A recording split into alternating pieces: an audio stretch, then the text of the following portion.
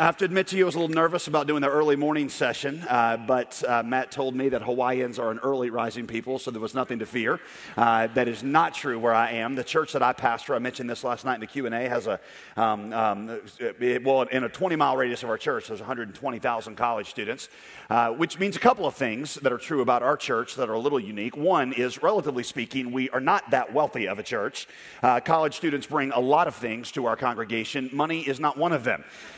When students first started to come to our church, it was like 1 week there were 5 that showed up, and the next week 500 showed up, riding in probably 2 cars, and our weekly attendance basically tripled, and our average weekly giving went up $13.48. So we are, in fact, one of my favorite memories as a pastor is right after students started to come, a true story, in between 2 of our services, one of our ushers comes back into my little backstage area, and he's got an offering bucket, and in it is a bacon, egg, and cheese biscuit from a college student with a little note on it that said, "Silver and gold have I none, but such as I have give I unto you." So that's how we roll at the Summit Church. We don't have a lot of money. The other thing is true is we don't do early morning services. We have a 4 o'clock service in the afternoon, and some of our students eat breakfast and come there. So they would not do well at 9 o'clock in the morning. If there happens to be some of you there, one of the things we've learned to teach at our church about this is that drowsiness whenever the Word of God is being taught is always a sign of demon possession. So let's do this morning. If the person, look at them right now, look to your right and your left. If they look like they're a little drowsy at any point when I am teaching, you have my permission to reach over and grab their forehead with your hand and as loud as you can yell, "Demons out!" And I promise you, whatever your theology, the spirit of slumber will depart from that person immediately. So that's how we'll do it. If you got your Bible, take it out if you would this morning and open it to the book of Jonah, or if you're super cool, turn it on and scroll down to the book of Jonah. How many of you have an actual Bible, just out of curiosity? It's sort of like a real, that's amazing. Nobody at our church, everybody takes out their phone. My pastor growing up used to say the sweetest sound he ever heard was the sound of the ruffling of the pages as people open the Bible. I never get to hear that, never. I get to see the warm glow of God's word on their faces. That's about all I get. But whatever you got, the book of Jonah. I'm going to keep you in the book of Jonah, but let me spend a few minutes here in 1 John. You don't need to turn there. But the theme of this conference comes from the book of 1 John. It's called, you've seen it, This is Love. And so yesterday we talked about the love of God for us. Now we want to turn our attention to the effect of the love of God upon us. John, the apostle, is going to make 2 recurring points about love in the book of 1 John. And you just read 1 John, and these things he keeps bringing these points back up. The first one is that love is the sign that we have met God. Quite simply, he's going to say it's impossible to really encounter something as massive as the love of God and stay the same. It's impossible to encounter that kind of love and not be transformed. I always think of it kind of like if I were to show up late here to speak this morning and about 20 minutes late after you guys are all sitting there, I kind of roll in and my shirt's untucked and it's, it's already untucked, but it's, my hair's all messed up and I'm sweaty and I'm like, "Y'all, I am so sorry that I am." Y'all say y'all here? I don't think you do. Okay, so y'all means you all. It's a southern thing. It's you people are, I'm so sorry. But you wouldn't believe what happened to me on the way here. I was driving, and my car had a flat tire, and whatever the interstate is out here, I pulled over on the side of the road and started to change the tire, and I took off one of the lug nuts, and I rolled out in the middle of the highway. So I went out to get it, and I reached down to pick it up. I look up, and here comes a tractor trailer going 75 miles an hour, just hits me square on, knocks me like 200 yards, runs over me. And then I guess the guy figured he hit something, so he backed up and ran over me again. And I got ran over twice, and man, that hurt. And so I, found the lug nut, and I came over and I put the, car, and I drove the rest of the way here, and that's why I'm late. At that point, you're going to look at me, and you're going to say, you're lying. Because there's no possible way you could get hit by a force that strong and remain the same. Well, John's going to make the same point about the love of God. The love of God is this thing that when you encounter it, there's no possible way that you could encounter a force of that magnitude and stay the same. So the sign that you have actually met God is it creates a change in your heart where you begin to love others. And if that change is not there, then you've never actually encountered the love of God. Paul's going to say it's the chief of all the virtues. And now abideth these 3, faith, hope, and love. And the greatest of these is is love. It is the cardinal virtue of the believer. He tells us in Galatians 5 that the Christian is supposed to be filled with the Spirit, which is going to produce love. He's supposed to overflow with love. By the way, a little Greek thing here. In Greek, the word filled is pleroma, which literally means overflowing. In classical Greek, it's often used of pregnant women in the third trimester when they are overflowing with baby. You know, they say there's a kind of an unspoken rule among guys that when you're wondering whether it's okay to guess if a woman is pregnant, the rule is never, ever, ever, ever, ever make that guess. And that is certainly a safe rule most of the times, but there's sometimes, right, even with that rule in place, there's sometimes you just know. I mean, she's just overflowing with baby, and you're like, there's no way you're just picking up a few extra pounds. That's not a beer belly. There's somebody else in there. And it's something's happening. Paul said you're supposed to be so full of the Holy Spirit that there's no guessing about there being somebody else in there. So the first point John makes is you can't encounter the love of God and say the same. The second point he makes is that if we want to grow in our love for God, then we're going to have to grow in our knowledge of the love of God. The only way to grow in your love for God or for others is to grow in your knowledge of the love of God for you. It is the love of God for you that produces love for God and for others in you. 1 John 4:19, we love him because we're commanded to, because he's going to throw us in hell if we don't, because we came to the Gospel Coalition Conference and we learned that we ought to. No, we love him because he first loved us. He first loved us. It is the love of God for you that produces love for God in you. Martin Luther always talked about the dilemma of the great commandment. The dilemma of what's the great commandment? Love the Lord your God with all your heart, soul, and mind. Love others as you love yourself. He said the dilemma is God is commanding you to do something that by definition cannot be commanded. And that if you already do it, then you won't need to be commanded to do it. Right? Because you can't be commanded to love something you don't love. If you love something, you don't need to be commanded toward it. Like you don't ever have to command me to eat a steak, to kiss my wife, or to take a nap. I love those things. I'm just going to naturally do those things. He said the problem with the great commandments, the limitation of the great commandment is God is commanding us to do something that we are powerless to do, and if we do it, we don't need to be commanded to do it. It is the love of God for you. We are changed not by exhortation, we're changed by revelation. God does not want people who simply learn to obey the rules. He's not just after obedience, he's after a new kind of obedience. Real quick, I dated this girl in high school that on paper, we were perfect. My mom really liked her, and she was really encouraging the relationship, but the chemistry wasn't there. I don't know how to say it. She was awesome. She way outclassed me, but I don't know. There was no spark. And so I started dating her around Christmas time, and we'd only been dating a few weeks, and I wasn't sure what the future was. And so, there was this dilemma because, I was like, am I supposed to buy her a Christmas present? Because I was supposed to go see her like 2 days before Christmas. She lived an hour away from me. And I thought, if I show up at her house and she has a Christmas present for me and I don't have one for her, then I look like a total dirtbag. I mean, there's terrible, right?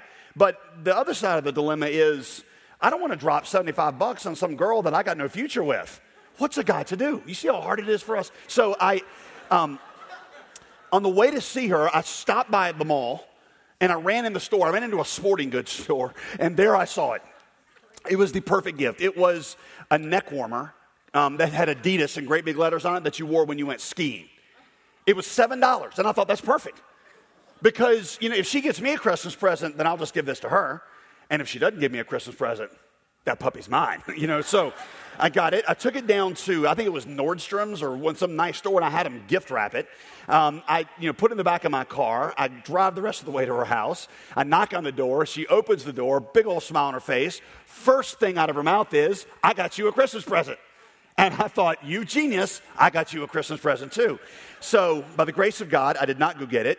She went to her Christmas tree and she pulled out a box and she brought it over to me and I started unwrapping this gift. And as I opened this gift, I pull out this, I'm not a clothing connoisseur, but I could tell this jacket was $100 plus. And literally I could feel my heart drop into my shoes.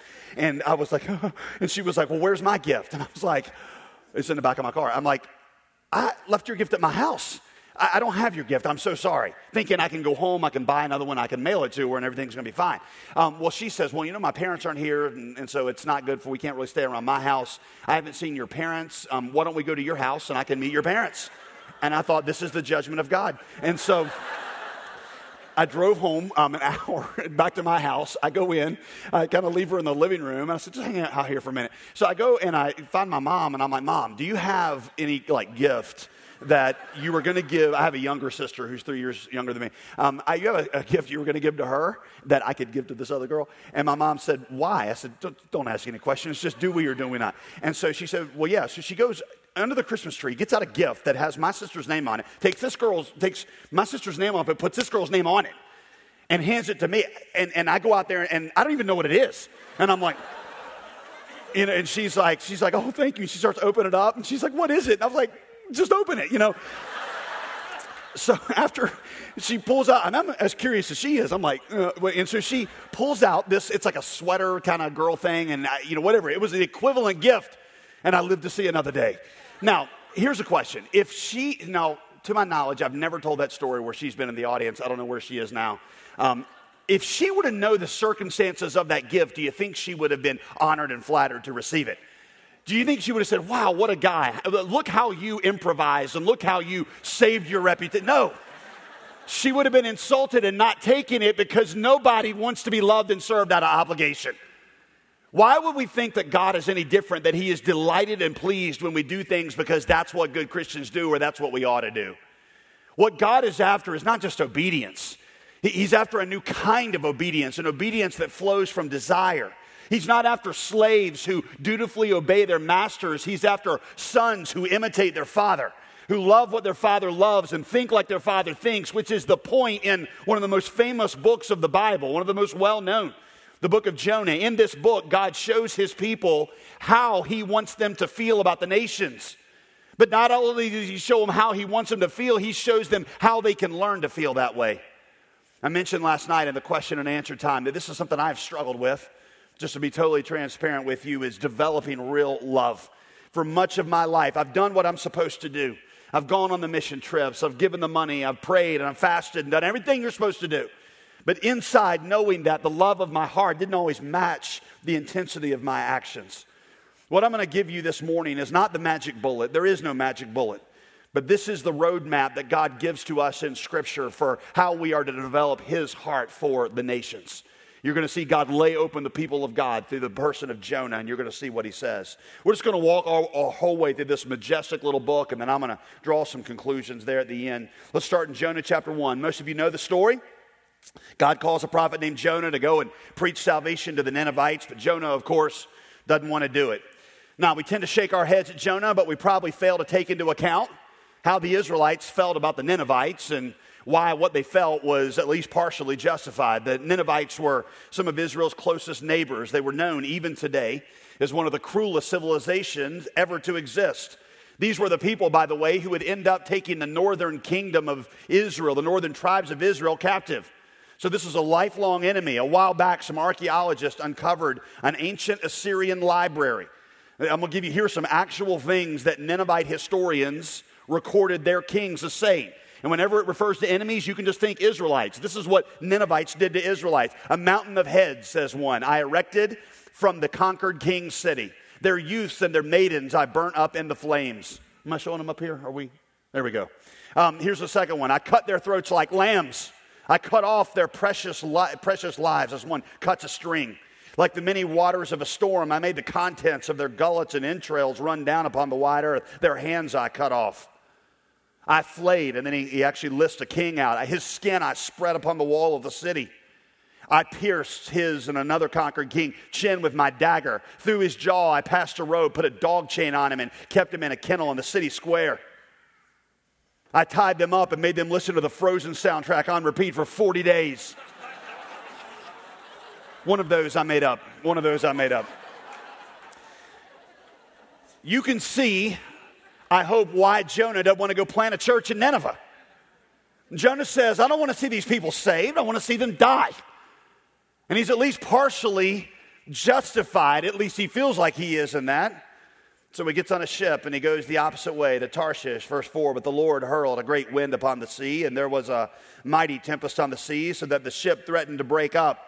And the mariners were afraid, and each cried out to his God, and they hurled the cargo that was in the ship into the sea to lighten it for them. But Jonah had gone down into the inner part of the ship and had lain down and was fast asleep. Really quick, you got to notice the irony. The prophet of God is downstairs asleep while the pagan sailors are up on the ship deck having a theological discussion. The author is trying to show us the downward progression of sin. Throughout the first chapter, the word down is going to be repeated over and over. Jonah had gone down to Joppa, down to Tarshish, down to the inner part of the ship, and down into sleep. Jonah is going down, down, down, farther and farther from the presence of God. The word sleep used in the end there that gets translated deep sleep, it doesn't mean napping. It's a sleep that is almost unconscious. It's the sleep of spiritual death. What you've got to notice is that these are not things happening to the pagan sailors. These are things that are being presented about the prophet of God. And by the way, not a bad prophet, a good one. 2 Kings 14:25 tells us that Jonah was one of the Israel's premier prophets. He was the John Piper of his day. This chapter ends with them figuring out Jonah is to blame for the storm, and at Jonah's request, they throw him overboard, at which point the sea ceases from its raging and Jonah gets swallowed by a great fish. Chapter 2. While Jonah's in the belly of the fish, Jonah composes one of the most stirring prayers of repentance in Scripture. It's recorded there in chapter 2, starting verse 3. You cast me into the deep, into the heart of the seas, and the flood surrounded me. All your waves and your billows passed over me. And then I said, I'm driven away from your sight. The waters closed in over me to take my life. The deep surrounded me. Weeds were wrapped about my head. I went down to the land whose bars closed upon me forever. And then this great little verse. Those who pay regard to vain idols forfeit the grace that could be theirs. Which is, by the way, the key verse in Jonah. It's right smack dab in the middle. 24 verses before it, 23 after it. But the verse presents an interpretive dilemma. And the dilemma that interpreters have wrestled with for years, including Jewish interpreters way back in the very first days pre-Jesus. The question is, whose idolatry is he talking about? The Jewish audience that read that would have first thought about Jonah talking about the pagans, because they were the ones who were the idol worshipers. In chapter 1, the pagan sailors had out their stupid little idols praying for deliverance. Or maybe they would have assumed it's the Ninevites to whom Jonah has been sent to prophesy. But there's also that word grace, Hebrew chesed. They forfeit the grace, the chesed that could be theirs. Well, see, in Hebrew, chesed is a word that refers to covenant love. And that's extended only to Israel. It was God's special love for his children, and Israel only thought about chesed in terms of themselves. Do you see the dilemma? Is he talking about pagans and Ninevites who are idolaters, or is he talking about the children of Israel who have been partakers of chesed? Scholars tell us that two remarkable things happen right there in Jonah. Number one, Jonah acknowledges that he is guilty of the same idolatry as the nations around him. He loves his national identity, his security, and his racial hatred more than he loves God. Number two, Jonah reveals God's desire to have a covenant relationship, chesed, with all nations, not just Israel. Well, Jonah gets tired of being a seafood entree, so he repents and God saves him. Chapter 3. Jonah arose after he'd been regurgitated out of the fish, and he went to Nineveh, according to the word of the Lord. Now, Nineveh was an exceedingly great city.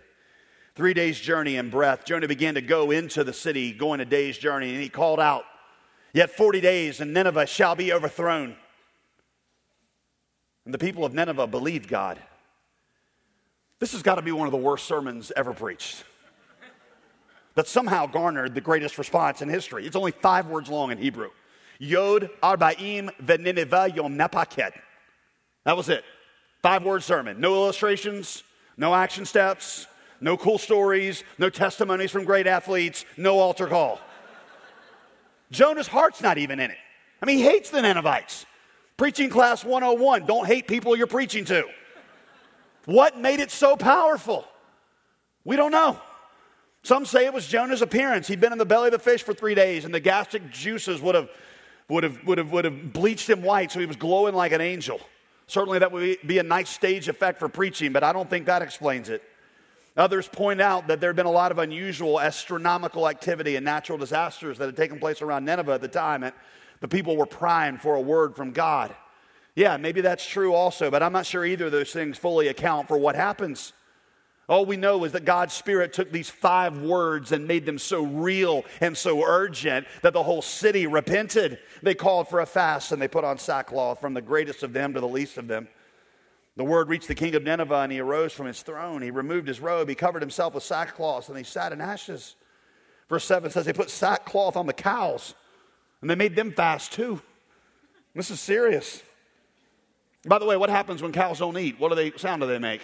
They start to moo, right? Which sounded like this cry. It was just this whole city cry of repentance. Verse 10, when God saw what they did, how they turned from their evil way, he relented of the disaster that he had said he would do to them. And he did not do it. Here we see an Old Testament glimpse of what Jesus describes in Luke 15, where the father runs to receive his wayward son home. In chapter 4, Jonah is going to use the word rechem. Rechem. Want to learn a Hebrew word? Here's another one. Everybody say it. Rechem. You got to hit that. Okay, if the person in front of you is not wiping stuff off the back of their head, you didn't say it right. Rechem. Rechem. Rechem means a father-like kind of love. He's talking about Nineveh. It's used throughout the Bible to talk about the compassion that a father has on a child that's hurt. I love my kids. One of the things that I know about a dad with their kids or a mom with their kids is when they hurt, you hurt. You don't just feel sorry for them. You want to take their pain. We have 4 kids. I told my wife the other day, after what, because my youngest is 6, my oldest is 13, and I'm like, I don't think I'm ever going to be happy again. And she said, why not? I said, well, I feel like I can only be happy as my least happiest kid. And statistically speaking, one of them is always going to be upset for the next 40 years of my life. So I'm always going to be only as happy as my least happy kid. Therefore, I don't think I'll ever be happy again. Because as a parent, you take on the pain of your children. God is using this word here to talk about Nineveh. Nineveh. Chapter 4, but God's mercy displeased Jonah exceedingly. And he was angry. And he prayed to the Lord, and he said, Lord, is this not what I said when I was yet in my country? This is why I made haste to flee to Tarshish, because I knew that you were a gracious God. And you were slow to anger and abounding in steadfast love and relenting from disaster. Now, at this point in the book, the irony is pretty thick. Jonah should probably have been grateful that God was so full of mercy. It's what saved him in the belly of the whale. But Jonah still doesn't get that, which leads to our first observation about how love for the nations grows in our hearts. Number 1, love for the nations grows from an intimate awareness of our forgiveness. Love for the nations grows from an intimate awareness of our forgiveness. You see, Jonah saw his sin and the Ninevite sin in 2 different categories. In chapter 4, we still see him rationalizing his sins. You see it in verse 2? God, this is why I disobeyed. Yeah, I disobeyed. I know it was disobedience, but it was a little bit justified. The Ninevite sin in his eyes was unforgivable, but his sin, by contrast, which he acknowledges to be sin, is forgivable. But let me just ask you to consider, is there anything more wicked than directly saying no to God? The entire human race was plunged into darkness from one bite of a forbidden fruit. What was it that made the Garden of Eden, what was it that made the eating of that forbidden fruit so wicked? I mean, they didn't do a lot of, they didn't rape people on the way to the tree or stomp on puppies or anything like that. What made it wicked was not the action in itself, it was the authority of the one that they flouted. Because sins get their wickedness not by the wickedness of the deed, but by the authority of the one that you do it against. Right? I mean, does that make sense? If I get mad and punch a wall, I'm going to have to pay for the wall, but it's not that bad of a thing. If I get mad and kick a dog, well, most people would think I've done a genuinely bad thing. I get mad and kick the lady in the grocery store next to me, I'm going to go to jail.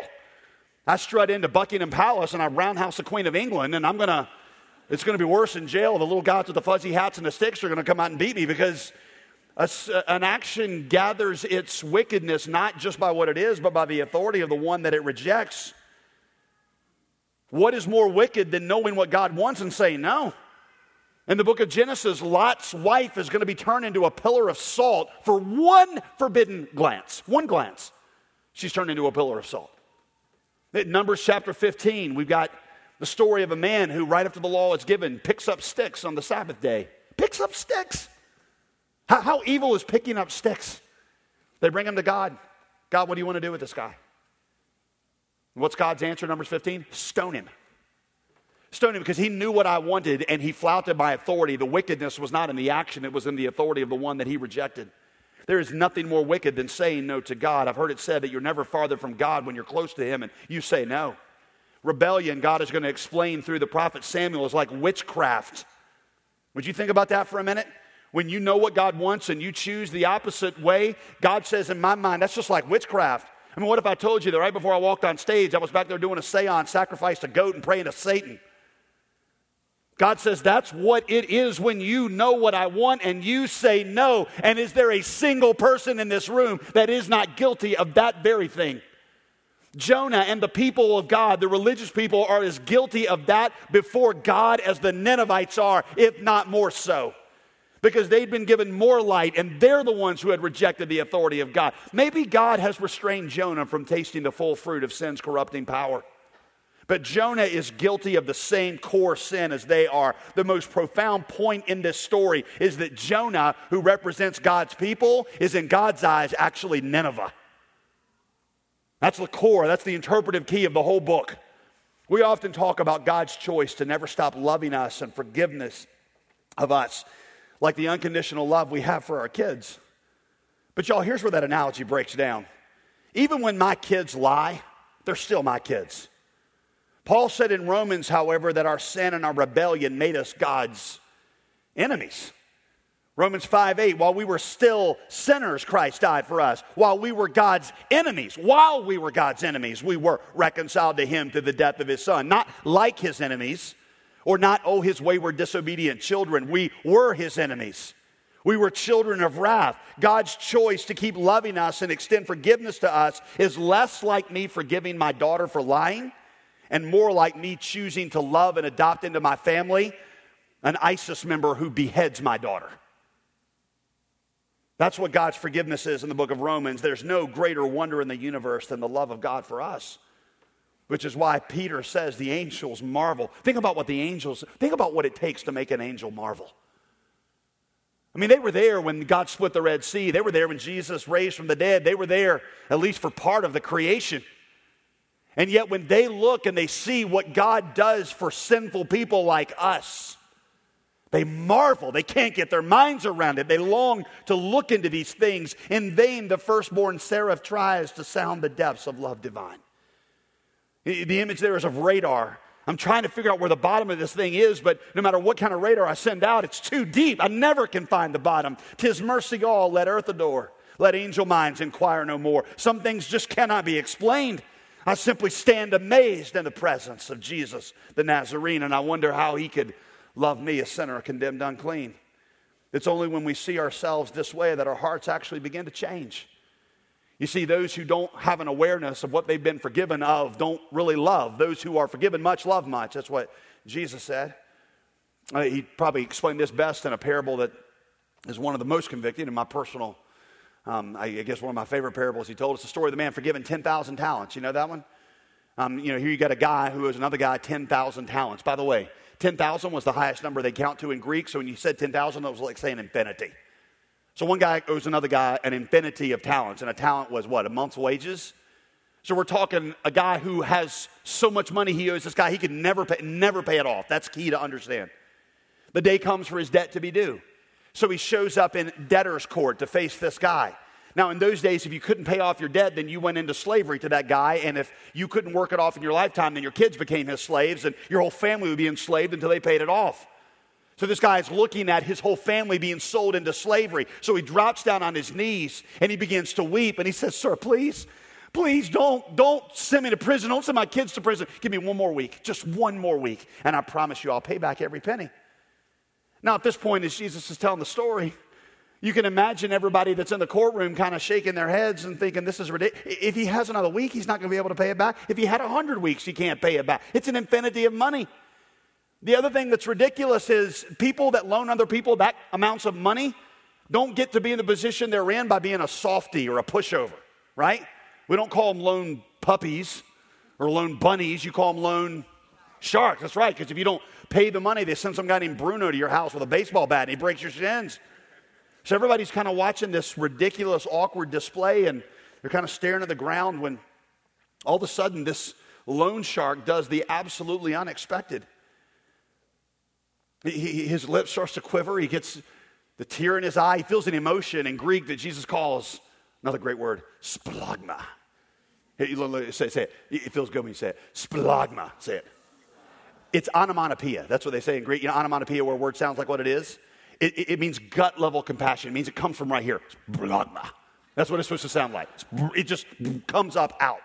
It's a compassion that started right here. He feels splagma.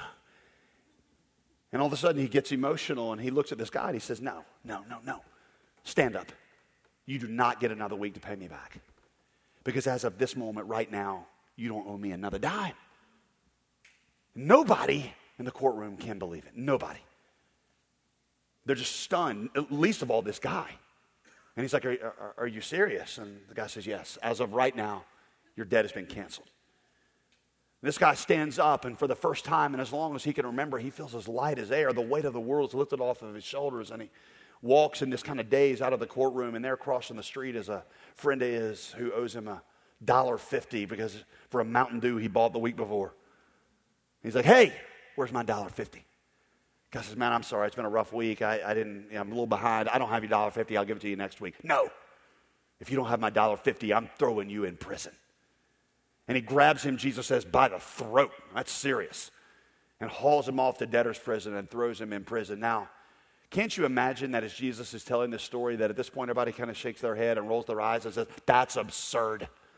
Nobody that just got forgiven an infinity of money is going to hold somebody else accountable for $1.50. And Jesus said, exactly. Which means that if you're not naturally forgiving and naturally generous, it's probably because you've never actually experienced the grace of God.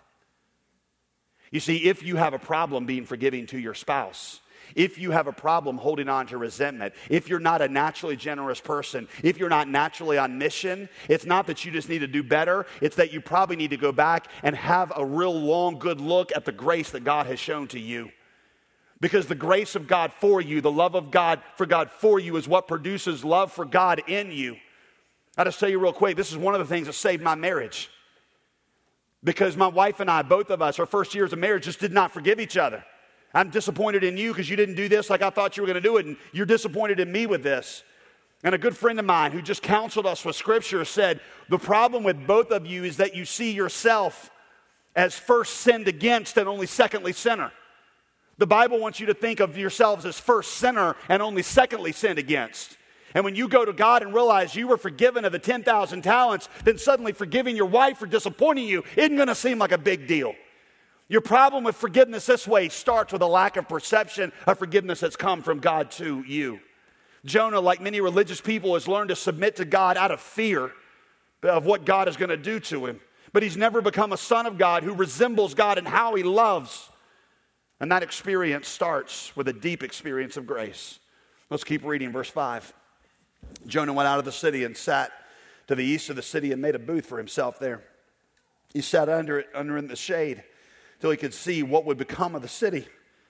Jonah's still hoping that repentance wears off and that God's going to go Old Testament on them and he's going to get a front row to see it.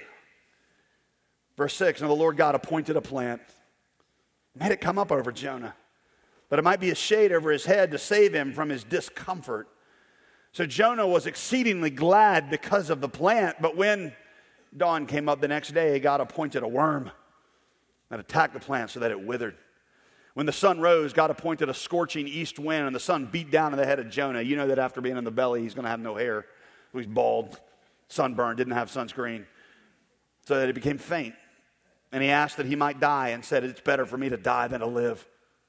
God said to Jonah, do you do well to be angry for the plant? And he said, yes, I do well to be angry enough to die. Like God's doing a little counseling with him. And Jonah, can't you hear it? Yes, I have a right to be angry. Verse 10, the Lord said, you pitied the plant, for which you did not labor, nor did you make it grow. It came into being in a night and perished in a night. Should I not pity Nineveh, that great city in which there are more than 120,000 persons who do not know their right hand from their left, and also much cattle? Jonah, you care about a plant. You care about a weed that sprung up overnight and is gone just as quickly. But Jonah, Nineveh is filled with people just like you. In fact, 120,000 who don't know their right hand from their left, most scholars say that refers to children.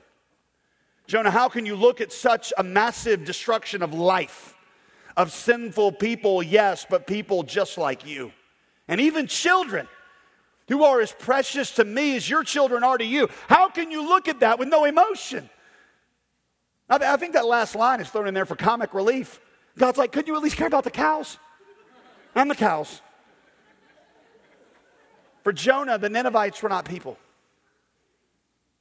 For Jonah, they were a concept. The Hebrews had a term for the unbelieving nations, goyim. I think that's why God points out the 120,000 children, because he sees the lost not as a concept, he sees them as individuals. Number two, love feels its shared humanity with the lost. Love feels its shared humanity with the lost. Most of us don't think of the lost as individuals, do we? We think of the lost as a statistic to be dealt with. Joseph Stalin, who I typically don't reference during sermons, but Joseph Stalin once said, the death of one is a tragedy. The death of a million is just a statistic. What he meant is when you look at the death of one, when you look into the face of one, you see somebody like you, like one of your kids, and it becomes a tragedy. But when you hear about a million people dying, we reduce it to a demographic trend. But every one that perishes is an individual. There are 2.2 billion individuals in our world who have yet to have any access to the gospel and be warned about Jesus. 2.2 billion individuals just like you, made in the image of God just like you, who experience pain and sadness and fear just like you, who love their children just like you love yours, who know what it's like to be afraid, to know what it's like to be hungry, to feel hopeless and alone, and for whom going to hell is every bit the tragedy that it would be for you. Last conversation that I had when I left Southeast Asia as a missionary, I lived there among Muslims, was with a guy by the name of Ishmael. Ishmael was an Islamic youth pastor. He befriended me right when I first got to Southeast Asia, and he'd just walk with me every step of the way. And I told him about Jesus a dozen times. And every single time he'd look at me and he'd say exactly the same thing. He'd say, JD, my friend, you are a great man of faith, and I respect you. But you are a Christian because you were born in a Christian country. You are a Christian because your parents are Christian. I am born to Muslim parents and I live in a Muslim country. That's why I am a Muslim. You are a Christian. I am a Muslim. That is what we get from our people. That is how it has always been and how it will always be. Every time, that's how the conversation ended. A week before I left to come home, I sat him down one last time and I said, Ishmael, man, I love you. I love you, and you've become one of my best friends here, and I've got to tell you, this is what Jesus said. He is the way, the truth, and the life, and no man comes to the Father but by me. Ishmael listened very politely like a friend would, and he smiled at me and said exactly the same thing. JD, you are a great man of faith, but you are a Christian because your parents are Christian, and I'm a Muslim because I was born to Muslims, and that's how it's been and how it will always be. He left, and I didn't think I'd ever see him again. The day that I was leaving, he showed back up at my house. Like literally an hour before the taxi was going to take me to the airport, and I could tell something was on his mind, and I said, Ishmael, what's wrong? He said, can we talk? I said, yeah. He said, after we had that conversation a week ago, he said, the words, I knew you'd told it to me a dozen times, but these words were different. It was like, he used the word kabaratan, which means, in their language, it means heaviness. It was like a heaviness that just pierced down in my soul. I couldn't quit thinking about it. He said, that night when I went to sleep, he said, I had this dream. He goes, in my dream, he said, I was standing, and right in front of my feet, this road kind of rose up out of the ground and went all the way up to heaven. It was the Jalan Lurus, which in their language means the straight and narrow way to heaven. He said, the Jalan Lurus stretched up to heaven. And then his eyes got kind of big, and he said, and you were on it. And he was so surprised, I was kind of offended. I was like, that's what I've been trying to tell you, man. So he said, you walked all the way up to heaven's gates, and there was these huge locked brass doors, and I thought that's where your journey ends. He said, but when I thought it was all over, he said, suddenly somebody inside knew your name. They called you by name. And suddenly those doors opened, and you went in, and those doors closed, and he said, my heart broke because I wanted to go with you. He said, and then when I thought my dream was over, he said, the doors opened again, and you came back out, and you walked all the way down the Jalan Lurus, and you came down to where I was here, and you grabbed my hand, and you pulled me onto your back, and you carried me up into heaven with you. Then his exact words were this. He says, at first, I think this was a dream that come from eating strange fish.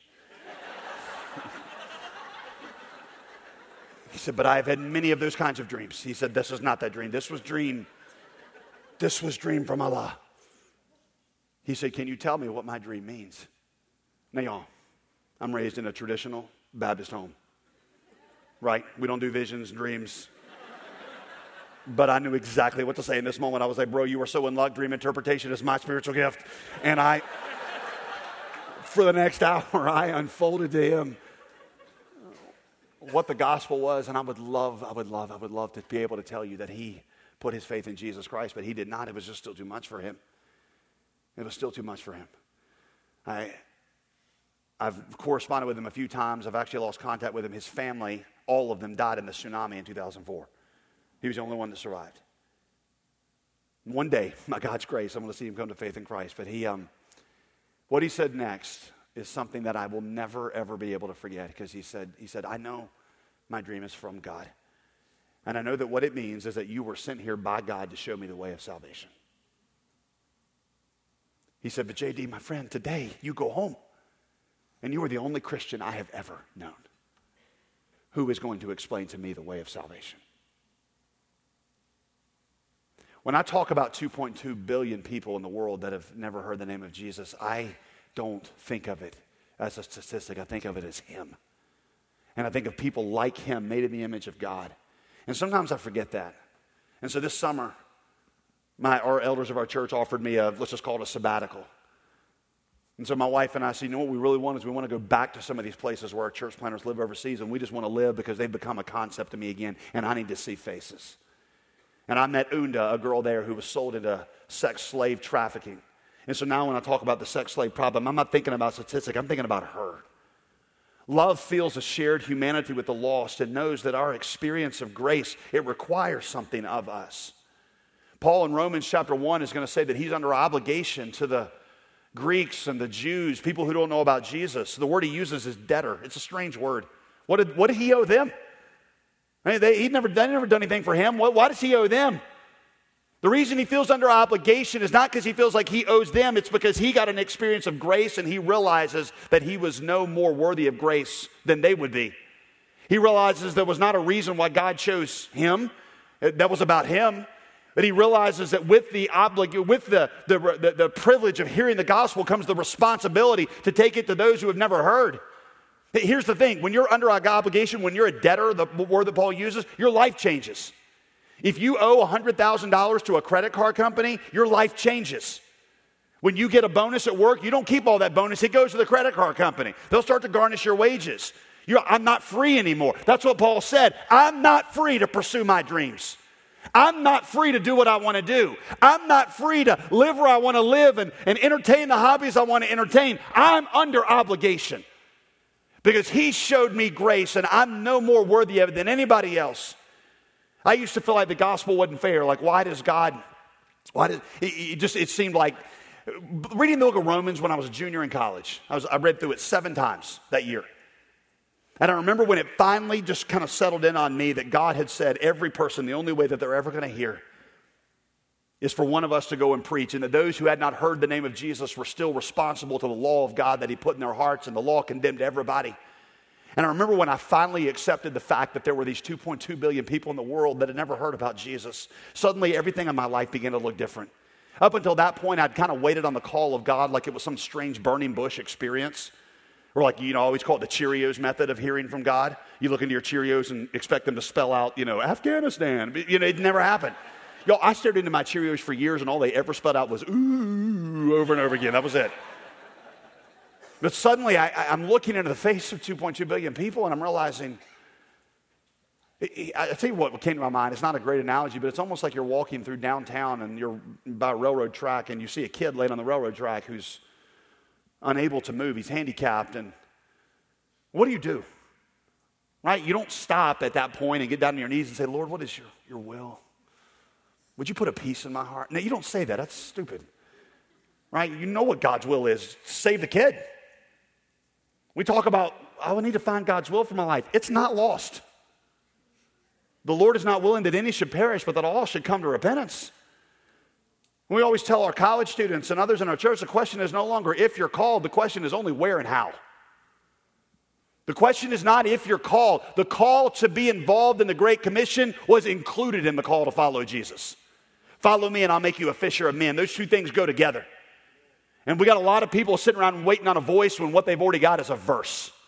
And the verse says, yeah, you're not all called to do what I do, and you may not be called to go live overseas, but you're called to figure out what gifts God has given you and figure out how it can be used to take the gospel to people that have never heard it.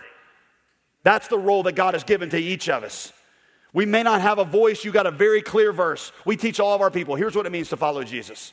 God made you good at something. It didn't make you all preachers. It didn't make you writers, singers. Well, whatever you're good at, do it well to the glory of God, and then do it somewhere strategic for the mission of God.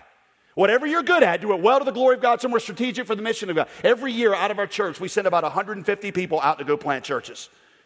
And what we do, we interview college students when they graduate. And you can apply this to any age, but I'll just use them. We interview them when we graduate, and we say, okay, you got to get a job somewhere. Why not get a job in a place where God's doing something strategic? Why not let the largest factor in where you choose to pursue your career, why not make that the kingdom of God? You get family, money, where you've always wanted to live. Why not say, God, I'm going to seek first you and your kingdom, and then I'm going to let everything else be added to me after that? What it means for you to follow Jesus is for you to perceive what he's made you good at and then use it in the mission of God. Throughout the book of Jonah, the author is going to repeat the word great. Arise, go to Nineveh, the great city, but the Lord hurled a great wind upon the sea. There was a great tempest on the sea. The men were greatly afraid. The Lord appointed a great fish. God's mercy displeased Jonah greatly. Then he was greatly glad because of the plan. The whole point of that repetition is to underscore the greatness of God's mission to save the Ninevites that he is on. Jonah's hatred of the Ninevites is great, in some ways justified, but the value of the human soul to God is greater. The question Jonah asked, have you felt the weightiness of that mission? Do you sense that it's greater than whatever plant brings you pleasure? Oh, Jonah's poor plant, it's so inconsequential. What do you think would be our plants today? It's anything that overshadows the value of a soul in our hearts. That's what a plant is. Where you wanted to live, what you wanted your life to look like, how you want to retire. John Piper in the book Desiring God tells that famous story about the couple who always wanted to go and visit beaches and pick up seashells. And he's like, really? That's how you want to spend the last 15 years before you see King Jesus? You want to look him in the face and say, here, Lord, here are my seashells. Yeah, this is what you wanted to do, but you're under obligation. Which means that you ought to look at that retirement chapter and say, where can I be most strategically used for the kingdom of God? Maybe it's on a new church plant. Maybe it's in a place like Hawaii. Maybe it's in Afghanistan. But whatever it is, I'm going to make it count. Well, it seems like the book of Jonah should continue. Doesn't it? We ought to see Jonah wrestle with these questions. But verse 11 is the last verse. You see it? How does he respond? We don't know. And that's because the book is a question to Israel and a question to us. Do we care? Do we care for them more than we love our creature comforts, our stuff, our plans for the future, our plants? Jesus picks up the story of Jonah and does one more thing with it, which is essential to developing the heart of love that God wants us to have. I'll share it with you really, really quickly, and then I'll be done. But I have to do this to tie it up. Matthew 12:40. Just as Jonah was 3 days and 3 nights in the belly of the great fish, so will the Son of Man be 3 days and 3 nights in the heart of the earth. The men of Nineveh will rise up at the judgment with this generation and condemn it, for they repented at the preaching of Jonah, and behold, something greater than Jonah is here. You see, all this was a setup to actually show us something even deeper about Jonah. Jonah was cast out into the sea because of his disobedience, and the waters became calm. One greater than Jonah came who was cast into the wave of God's wrath, and they became calm. Jonah was in the belly of the fish for 3 days. A greater than Jonah was in the belly of the earth, death itself for 3 days. From the belly of the fish, Jonah prayed, I'm driven away from your sight. The water closed in on me to take my life. The deep surrounded me. Weeps were wrapped around my head. On the cross, a greater than Jonah went down into the deep and had the weeds of sin wrapped around his head. The bars of death closed around him, and he cried out, my God, why have you forsaken me? Everything that Jonah the prophet did wrong, Jesus the Messiah did right. Jonah ran from his enemies. Jesus ran toward them. Jonah thought only about self-protection. Jesus gave himself up in self-sacrifice. In Jonah's final prayer, he cries out for vengeance on his enemies. Jesus on the cross cried out for forgiveness of his. Make no mistake, if you're looking to find yourself in this story, you're not found in the person of Jonah. You're found in Nineveh. We were the unforgivable upon whom the angels looked with wonder and said, them? Why them? Why would you love them? It doesn't make any sense, which leads me to number 3, and I'll just say this really quickly. Love for others grows in response to Jesus' great love for us. We love because he first loved us. Love for God and for the nations grows in us. as we stand amazed at the great love of the Father for us. Have you seen Jesus this way until it overwhelms you to the point that all your relationships are different? How you treat your spouse, what you do with your money, what you do to those you hate, to those who've hurt you, to those you consider your societal enemies. When you see ISIS or those in our country who are opposed to biblical morality, is it anger or compassion that dominates your heart? You know, communities are changed not just by people who believe what is right, but by people who get up every day and ache for the lost. Who, like Paul, in fact, let me show you Romans 9. I was going to skip this, but let me just show it to you. I'm speaking the truth in Christ. I'm not lying. My conscience bears me witness in the Holy Spirit. Just real quick, just a little exegetical thing. Paul never does that. He never hedges his statement to say, hey, this time I'm actually telling the truth. Paul's normal demeanor was, I'm an apostle, you shut up. Okay? But Paul here hedges his statement 3 times because he knows that what he's about to say is so unbelievable, you're not going to believe it. I have great sorrow and unceasing anguish in my heart, for I wish that I myself were accursed and cut off from Christ for the sake of my brothers. I would go to hell if it meant that they could be saved. Is that the anguish you feel in your heart for people? Is there anybody that you would say, yep, I'd go to hell for them? Do you even weep? I mean, hey, you say you're faithful to Paul's doctrine. That's what the Gospel Coalition's about, right? Are you faithful to Paul's spirit? The world is changed not by people who believe right things, but by people who believe right things, and then they become the kind of people that do with their things what Jesus did with them, who say, like John Knox said about Scotland, God, give me Scotland or I die. Or say, like Paul, I'd go to hell if it meant my nation will be saved. Do you love the lost like that to the point that all your plans seem worthless compared to the value of seeing a soul saved? If you don't find yourself giving away your first and your best, just ask yourself, where would you be without Jesus? Because the answer is that is exactly where the 2.2 billion people in the world are without you. Doesn't matter if Jesus dies 1,000 times if nobody ever hears about it. That's what Martin Luther said. Gospel's only good news if it gets there in time, Carl F. H. Henry. And with the hearing of the gospel, with the great grace of the gospel, comes the obligation. Have you responded to it? Why don't you bow your heads? Let me pray.